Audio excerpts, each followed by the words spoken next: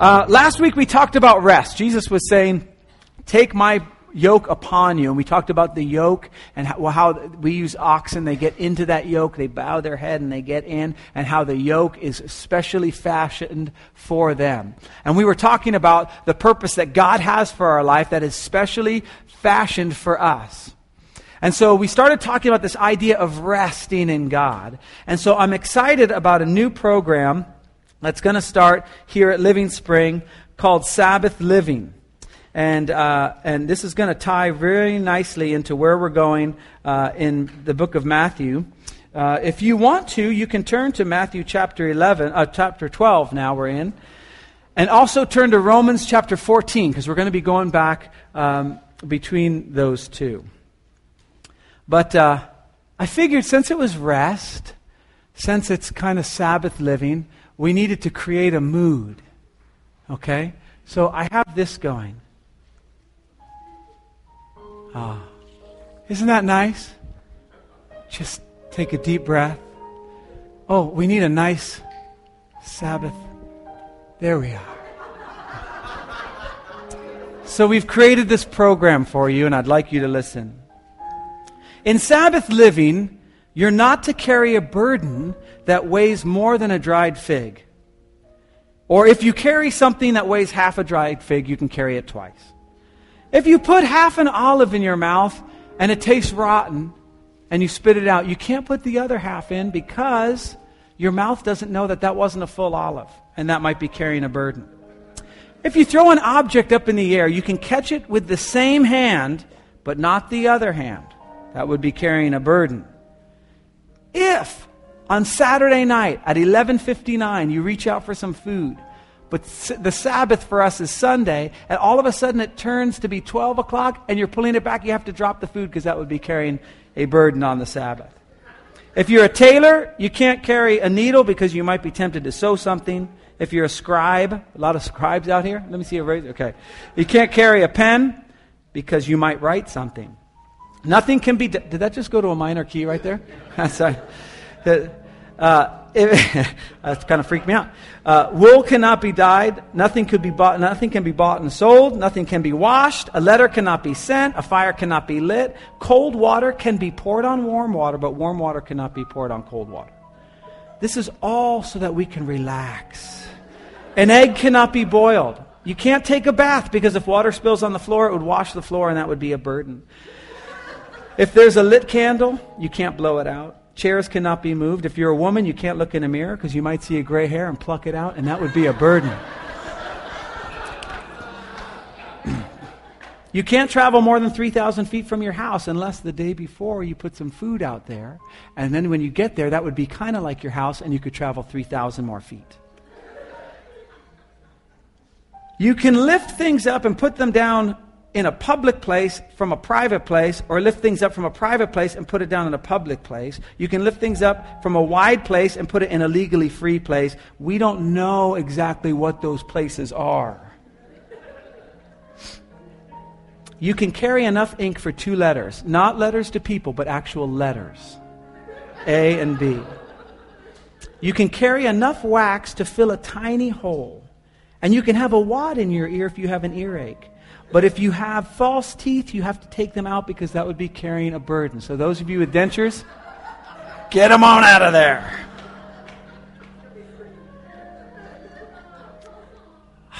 Doesn't that sound so restful? As a matter of fact, I think I'm going to just ponder that. To relax with God. Oh. All right. Let's get that done.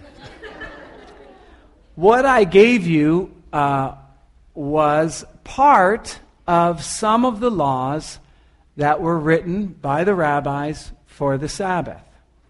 These are not from the Bible, okay? There's 2 sections about the Sabbath in the Talmud. One of them has 24 chapters listing all the Sabbath laws. A rabbi one time spent 2.5 years trying to understand one of those chapters. That doesn't sound very restful, does it? But it kind of gives you an idea of where the Pharisees are when they meet up with Jesus. How crazy they are about the Sabbath. So if you turn in your Bibles to the book of Matthew chapter 12, we're going to meet up with Jesus as these rabbis, these Pharisees, confront him on this issue. Matthew chapter 12, verse 1.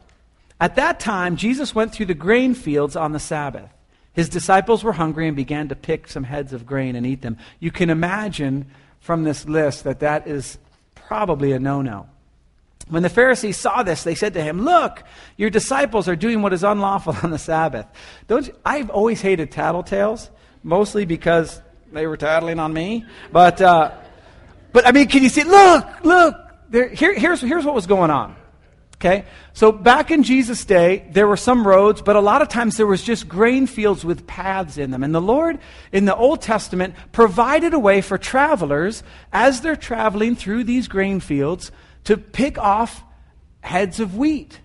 And you rub them in your hand and you blow away the chaff, and now you've got some wheat that you can eat. And this is what was happening. The Scriptures allow for this. So Jesus is walking along, and you can kind of see the path right there, and all of a sudden, out of nowhere,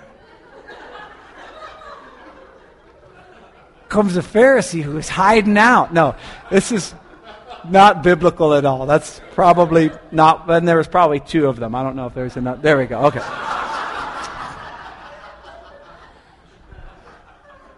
So these Pharisees, they're not hiding out there. They're following Jesus around. Now imagine if your spiritual life gets to the point where you're following people around. Like, imagine what it would be like to have a spiritual life, a life with Christ, where all you can think about is other people. And what are they doing? And how is that affecting? I said, they're not living the way I would live. It's very dangerous. So what happens is Jesus starts to tell them a story. Don't you read the Bible is essentially what Jesus says after this. He says where David went in and he took some of the consecrated bread. This was called the bread of presence.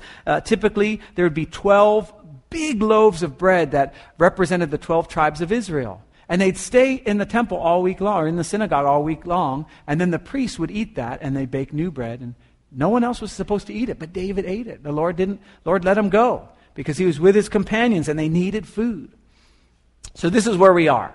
And there's probably one more Pharisee there. There he is. Okay, sorry. All right. So he tells them about David. He tells them about, and your own priests break the Sabbath because they work on the Sabbath. This is ridiculous. And then he says this, I tell you that one greater than the temple is here. Whew. That is an inflammatory statement to the Pharisees. If you had known what these words mean, I desire mercy, not sacrifice, you would not have condemned the innocent. He's talking about his own disciples. You wouldn't have gone after them. For the Son of Man is Lord of the Sabbath. We just sang, A Mighty Fortress is our God. And it says, Lord Sabbath is his name. Okay? He is the God of rest. And it goes on. Going on from that place, he went into their synagogue. And a man with a shriveled hand was there. And looking for a reason to accuse Jesus, they asked him, is it lawful to heal on the Sabbath? Now check this out. They know he can heal. Isn't that a trip? I mean, imagine you have a neighbor and he's got a shriveled hand, okay, just like this guy. And he's out there doing his yard work. It's tough for him. He's mowing the lawn or whatever. And you could bring him to someone who could heal him. You got it. You have the gift of healing or something. You could go up and you choose not to because your religion is getting in the way of kingdom work. And the only way you're going to actually bring this guy to Jesus is to prove a point. This is where the Pharisees are in their mind. Can you imagine having that kind of spirituality where you just want to see kingdom work done to prove a point? That is scary. I'm so glad that never happens today. I'm so glad that's just the Pharisees. You want to see the kingdom advance so that you can, because you have a certain agenda. That would be horrible. Bad Pharisees. Is it lawful to heal on the Sabbath, they ask him. They want to find a way to accuse him. So he goes on. He said to them, if any of you has a sheep and it falls into a pit on the Sabbath, will you not take hold of it and lift it out? This was one of the provisions in the 24 chapters, that if you had a sheep, you could actually get the sheep out of a pit. But you know what else was one of them? If a man is starving to death, you're not to feed him unless he's going to actually die that day. So if he can make it to the next day after the Sabbath, then you can feed him all you want. But unless he's going to die that day, you don't feed him. If somebody was dying and they needed medical attention, you could only give them enough medical attention you can't make them any better. You just can stop them from dying. Wacky stuff. So Jesus uses one of their own kind of provisions, and he says, wouldn't you take hold of it and lift it out? How much more valuable is a man than a sheep? Therefore, here's his whole point. It is lawful to do good on the Sabbath. And he said to the man, stretch out your hand. So he stretched it out, and it was completely restored, just as sound as the other. Isn't that great? You ever have a broken leg or hand or something, and you take the cast off, and there's that time where it's like, I broke both my legs, and not at the same time. I owed a debt to some guy, and no, I'm kidding. Anyway, I'm totally off. But when I got the cast off, it was like, yay, my cast is off, but it doesn't move. That's not with Jesus. When Jesus heals, it's just as sound as the other. It's as though the guy had been working with it his whole life. Awesome stuff. When the Lord restores you, it's awesome restoration. And it can happen very quickly. So what are the Pharisees' response? Praise God, he's healed. Joe, we've known him forever. We brought him to Jesus and he's healed. No. The Pharisees went out and plotted how they might kill Jesus. Kingdom work had just been done in their presence.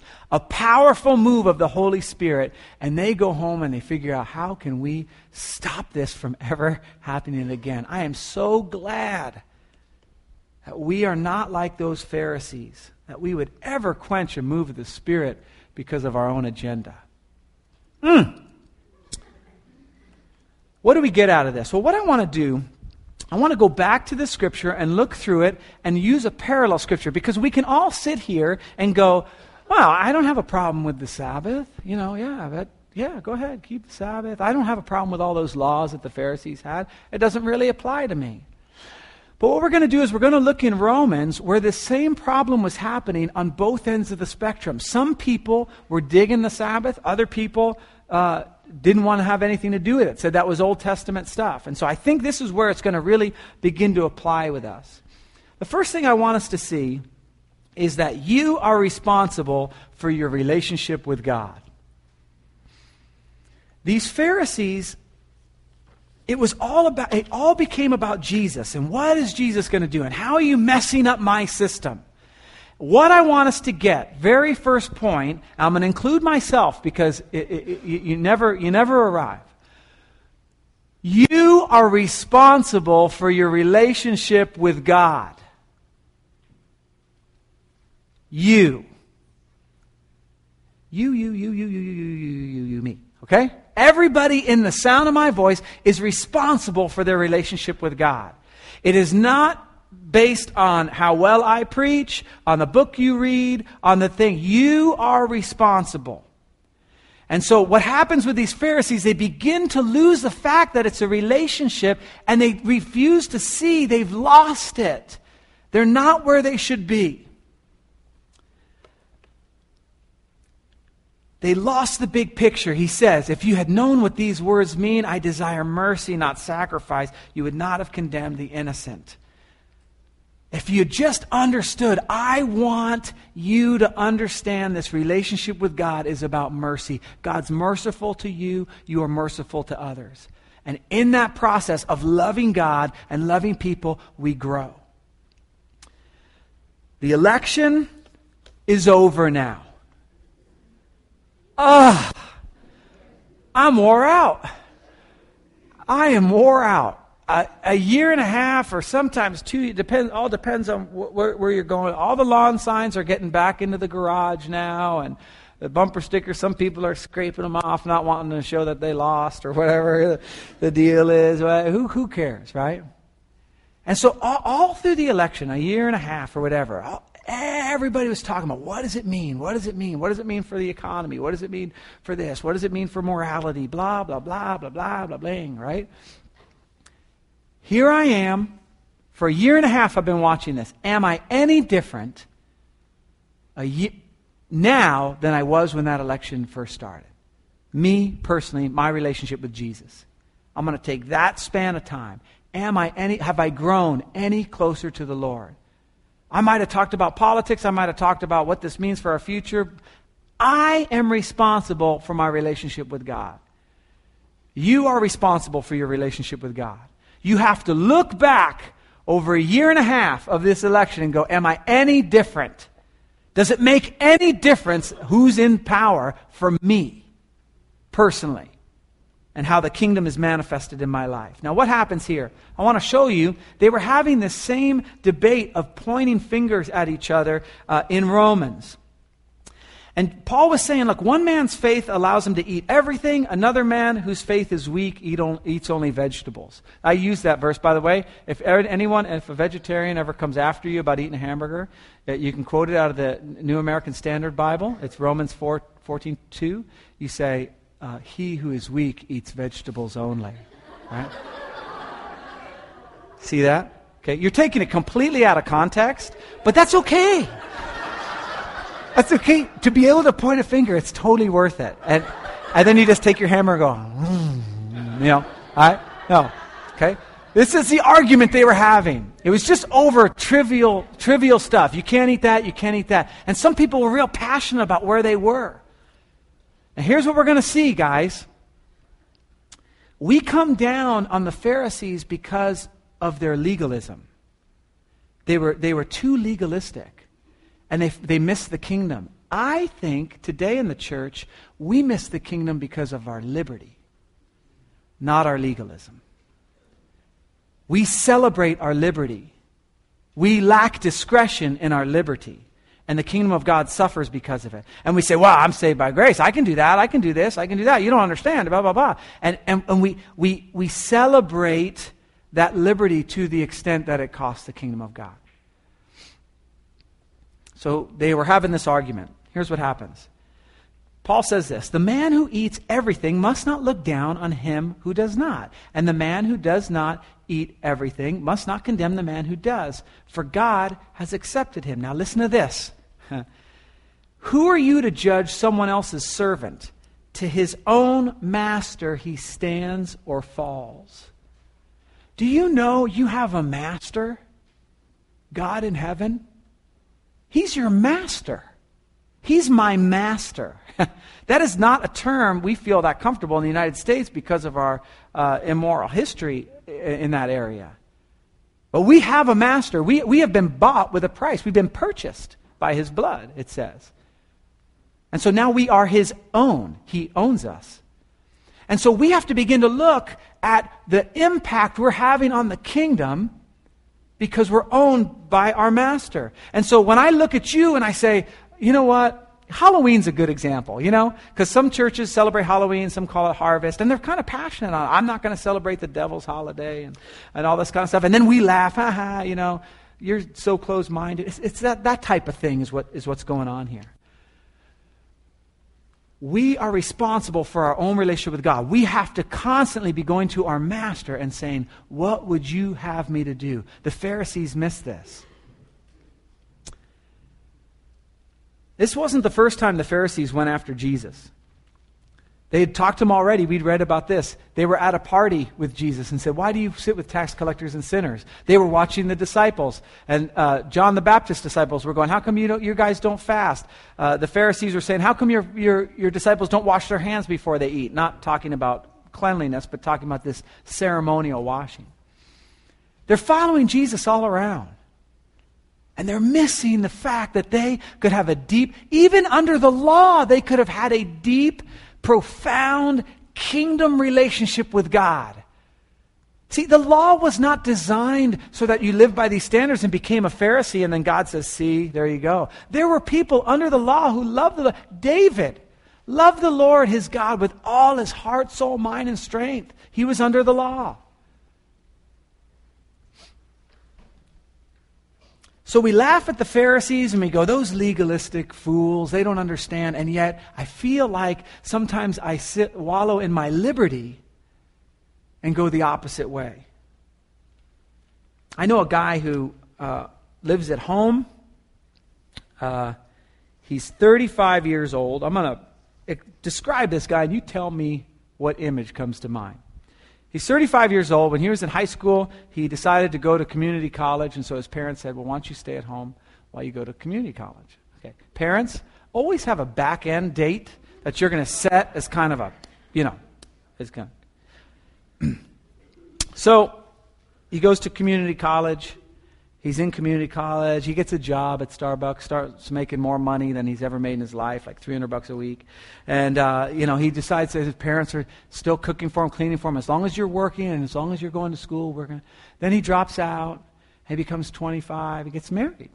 His wife moves in with him into his bedroom that he had since he was a little tiny kid. They did some remodeling and brought it up to adult things, And so she was living there, and the whole idea was to save for a house. It was important, okay, I'm not judging the guy. I'm going to save for a house. Well, this goes on for 5, 6, 7 years. She divorces him because she didn't like living in the room. I don't know what her problem was, but anyway, so she divorces him, and then of course, the poor guy, he's distraught. His parents take care of him. Hey, you poor guy, you're going through a deep time in 32, 33, 34, 35. Well, now, you've pretty much, you're staying. At what point do you bow out gracefully, right? Think about that guy. That's kind of creepy to me.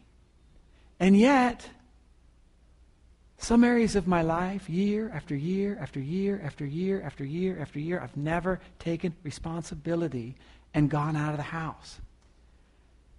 And in churches all over America, there are chairs and pews filled with 35-year-old Christians who've never stepped out of the house and taken responsibility for their relationship with God. They keep saving and amassing and saving and saving and saving because one day I'm going to actually step out and do some kingdom work.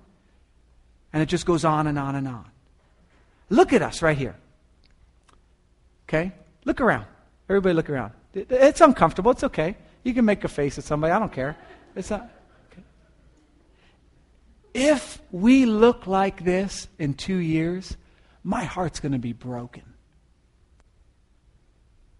If we are all sitting here listening to me come up with a sermon week after week, if I go into the Word and my life is not changed 2 years from now, if I'm not a better pastor, if I'm not a better teacher of the Word, if I'm not more passionate about the lost and my relationship with God and His kingdom, that's a heartbreaker. That's a 35-year-old guy that's just sitting, having his mom take care of him his whole life. We have got to be self-feeders. We have to be self-motivated. Because we are ultimately responsible for our relationship with God, period. You can come to a church and say, I don't get fed, and find another church. Great. Do something so that when you hear the Word of God, it transforms your heart and you move forward with that. In the next year or so, if the vision that God has given me for this church comes to pass, what I believe that He's given me, for our church and our surrounding community, I'm going to be asking a lot of everybody in this room. A lot. It's going to be uncomfortable. It might mean staying here for 2 services. Oh, no. It might be working with kids you've never worked with before, or it makes you uncomfortable, or changing a diaper. And the first time I changed a diaper, oh my gosh, I almost lost it, right? It was disgusting. It is disgusting. And then after you do it for a while, a second time, and then I was done for sure, but I actually made it to a second time, you get kind of used to it, right? Who knows what God is going to call us to do? Did you know that some of you might be leading a small group and you say, you go, oh, well, not me. Yes, you.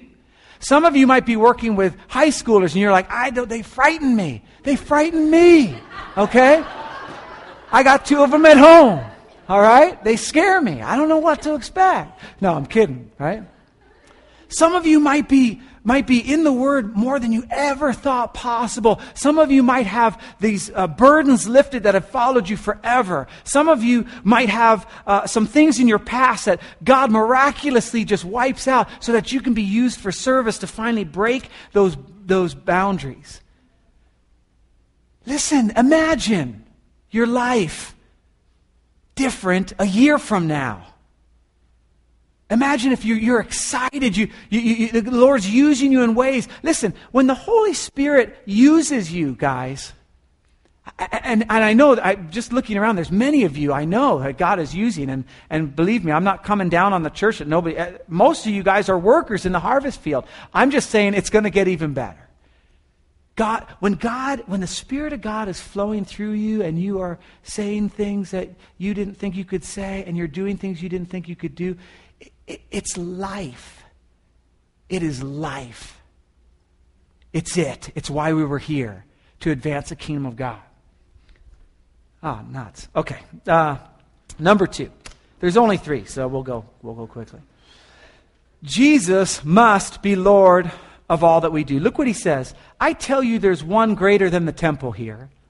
For the Son of Man is Lord of the Sabbath. He says these 2 statements, 2 inflammatory statements.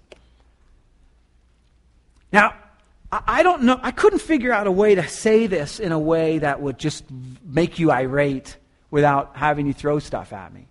I couldn't figure out kind of how to say it. But essentially, Jesus is more important than your Bible. You're like, wait, is this a trick? See, if I read my Bible, if I memorize my Bible, but Jesus isn't the Lord of my life, it's useless. Right? If my relationship with Jesus isn't working, if I'm not constantly going to Him and saying, "Oh Lord, what would you have me to do in this situation right now?" You know my prayer for you guys is every day you would hear from God. It could be from the Word, from somebody, from a speaker. You turn on the radio and listen to a professional teach the Word, right? Chuck Swindoll or something like that, right? Is it Chuck Swindoll? Yeah. Or Jack Hafer is one of my favorites, right? So you anything where you go, man, oh, that was the Holy Spirit. That was the Lord speaking just to me. We're going to do in a few weeks, we're going to do an exercise that I think is going to be helpful for us, where I just show you how I study the Word. So that for those of you who just feel like, I don't know, it's so simple. It's not a big deal. And so we get into the habit of every morning or every night or getting into the Word and going, oh, the Lord just spoke to me there. I'm stopping. We write it down. What did the Lord say? But unless we have that mindset that it's about Jesus and the grace that He's given us and the love and why we serve, we're going to miss out. It's just going to become religion to us. We're just going to come here Sunday after Sunday and we won't be transformed by His life. He's the Lord of the Sabbath. Now, in Romans chapter 14, it says this. This is kind of the way Paul writes it out. He who regards one day as special does so to the Lord. He who eats meat eats to the Lord, for he gives thanks to God. He who abstains does so to the Lord and gives thanks to God. For none of us lives to himself alone, and none of us dies to himself alone. If we live to the Lord. If we die to the Lord. So, whether we live or die, we belong to the Lord. It has to be about our relationship with Jesus. It has to be that He is the Lord of our lives. He tells you to drop something, you drop it. He tells you to pick it up, you pick it up. You say, well, man, I don't hear the Lord that way. I've never been like in my house and heard, drop the remote control now. I have, but it's usually, drop the remote control now. Yes, honey. It's a whole different thing. Usually when the Lord is chastising me, it comes in the voice of my wife. Right? No, I'm kidding. All right. All right. Ooh. Yeah. Can I get a witness? Okay.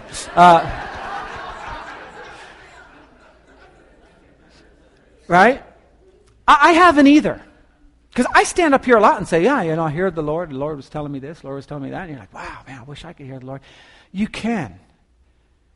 But we need to begin to make him Lord of our life. When Samuel was called, Eli was the priest at the time. And Samuel heard the voice of the Lord for the first time, and he went to Eli and said, yes, master, what is it? And Eli said, I didn't call you. And then so Samuel went back to sleep, heard the Lord again, went to Eli again. I was just sharing the story with my son, my young son, trying to tell him about what was going on. Well, a lot of us need to get in tune with what the Lord is saying to us. Sometimes we hear him and we go, no, nope, not going there, not going there. And we get deaf to the Lord. We have to... I forgot my first point. What was my first point? Oh, yes, we're responsible for our own. Golly. You know what? Next time we're listening to a tape of Chuck Swindoll. He knows what he's doing. Yes, responsible for our own. And then we must make him Lord. That's the first step in being responsible. We make him Lord of our lives. Let me show you a practical way of how this works. He says Jesus is the Lord of the Sabbath. Well, we say, we don't really have a Sabbath now. I mean, we have Sunday morning. Theirs was Saturday. And there was this cease from work, essentially. Right? So I started thinking about how does that really apply to me? Well, you know what it is? It's God's the Lord of my rest. He's the Lord of my me time.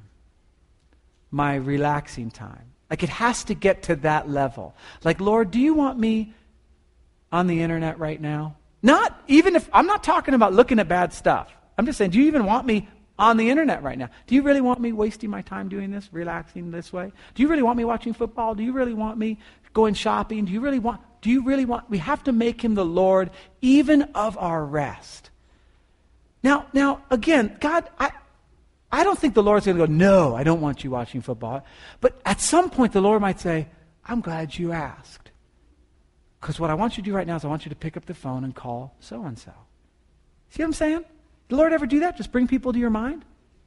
Well, sometimes we get too busy and we push those things out. That's kingdom work you're about to do. You're about to pick up the phone and have the Holy Spirit use you to encourage someone. That's phenomenal. I can't relax that well.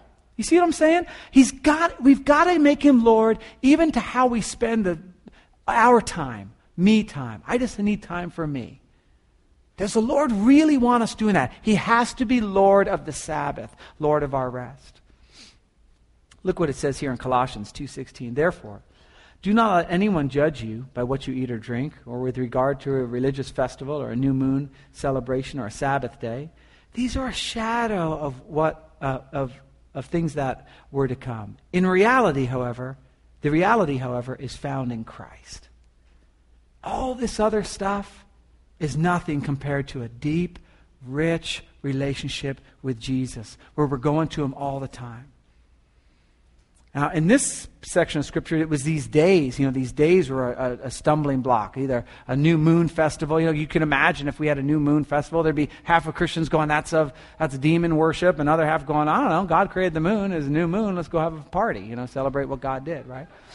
One time, I open the door for Jehovah's Witnesses and Mormons and everybody, and I talk to them. I don't do a very good job of convincing anybody, but I think it's fun, and I do it, and then I get on a list, and then they don't come by, and I think the list is like, this dude is annoying.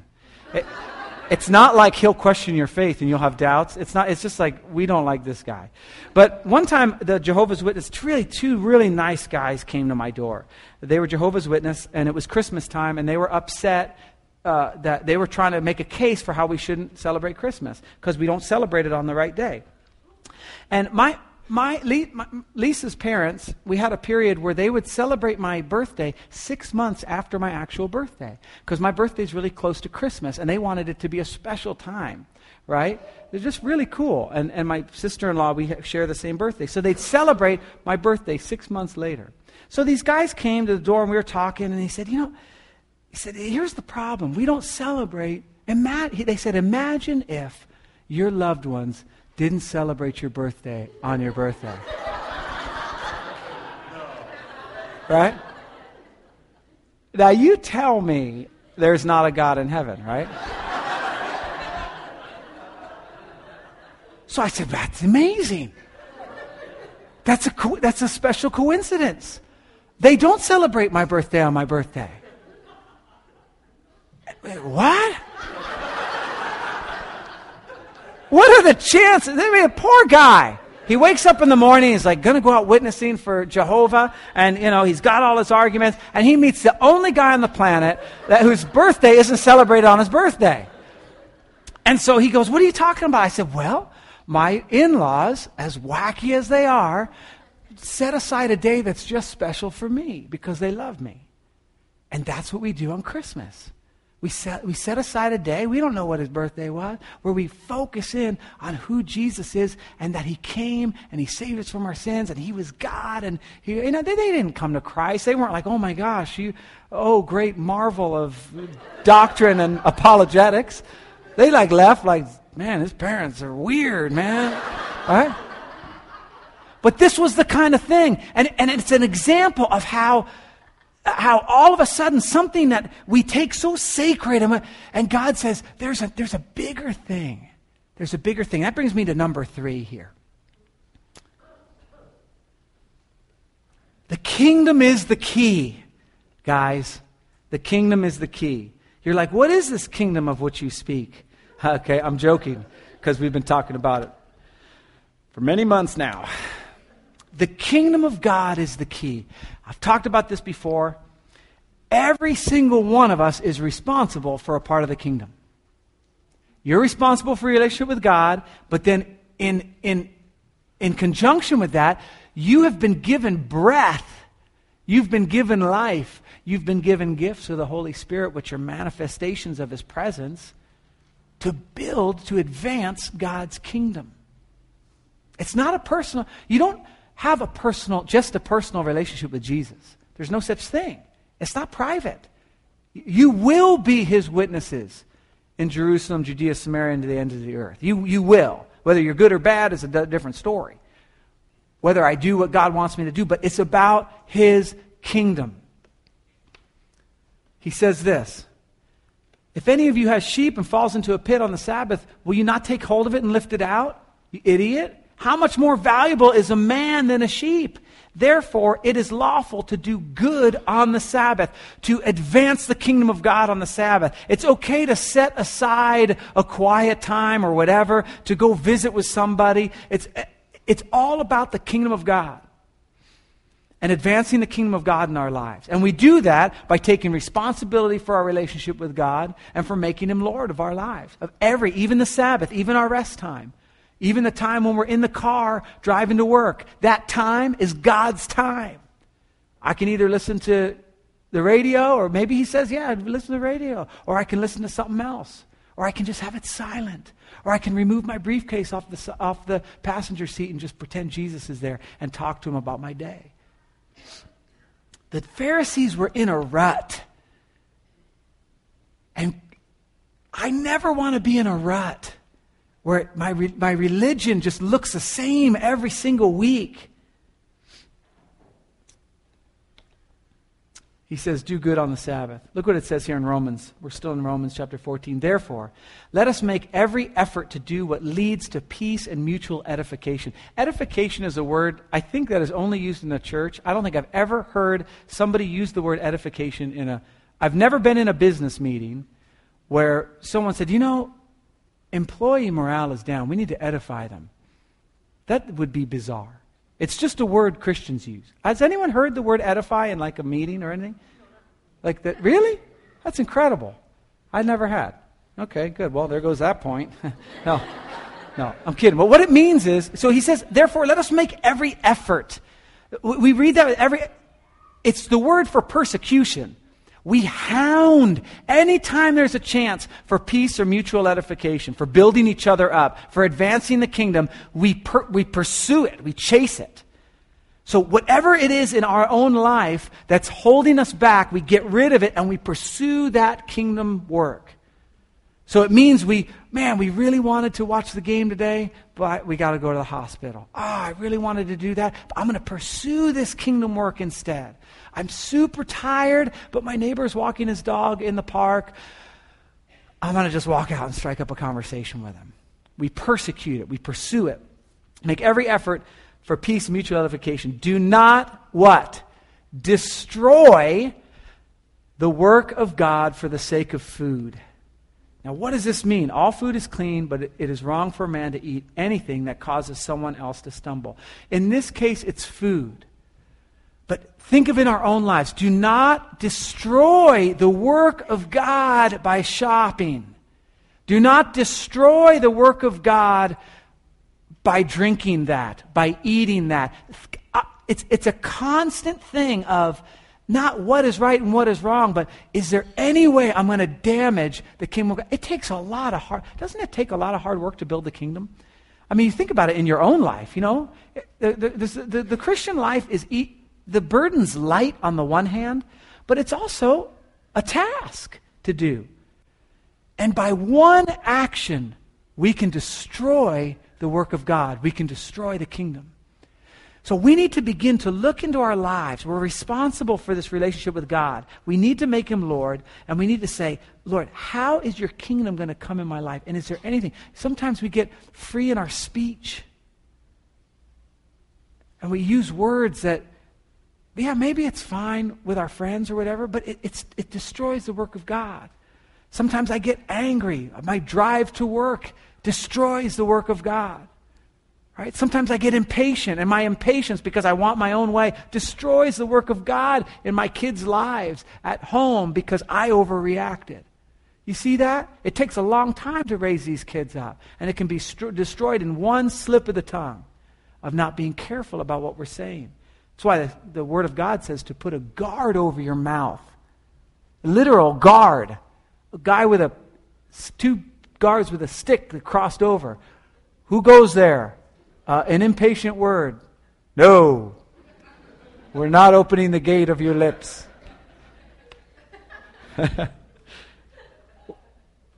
I'm sorry for that. It's all about the kingdom. Let me give you an example. I went to this, run out of time. I went to this conference this week called the National Outreach Convention, and my heart for this church is that we would have such a big impact on our community that if we were to ever leave, they'd be sad that we were gone. That's kind of the vision I see for Living Spring Christian Fellowship, that the Spirit of God would flow through us as we respond, which is the third part of our mission statement. That if something happened and we had to move, there would be a sense of, oh man, because we were having an impact on the community. So they have this national outreach convention. It's all different ways you can reach out to your community and do all these kinds of things. And so I was going to these different seminars and stuff, just super excited about what God might have for Living Spring, what he might open my eyes to. And so every time I got into one of these seminars, the Lord started dealing with me on something in my own life. And I'm like, I'm really not here for that. I'm here to move the church forward. So let's set that aside so I can listen to what the guy's saying so that we can move the church forward.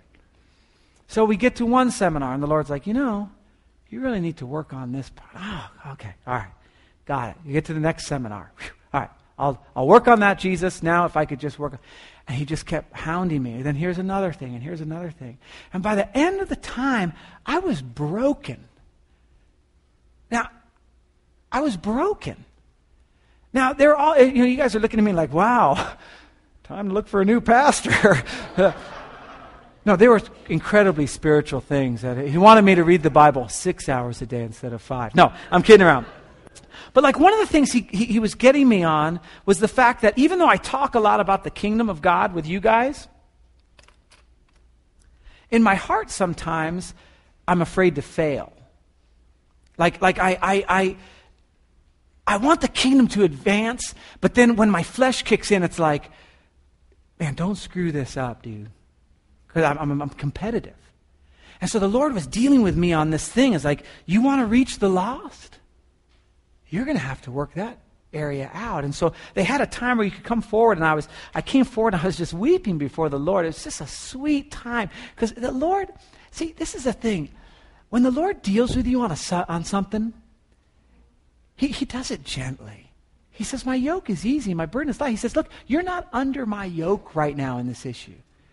And you go, oh man, and you go and he goes, here. He puts on, oh, it feels so good, it's so well fitted for me, and I get under it, and he goes, hey, let's not do that anymore, okay? One of the things I forgot to mention last week about the yoke, there's always 2 oxen in the yoke. Okay? So you get on one side, and guess who the ox is on the other side? It's Jesus. He's doing all the heavy lifting. Our job is just to stay in right next to Jesus, having him point us the way. And so as the Lord began to deal with me on this thing, I began to get free from that. I didn't even know I had a problem with it. That was the scary part. Hey, Lord, yeah, you got a problem with this. He's showing me different things, different thoughts that came into my mind. He said, you got to get rid of those things. And so he released me from it. And now I'm free. We are in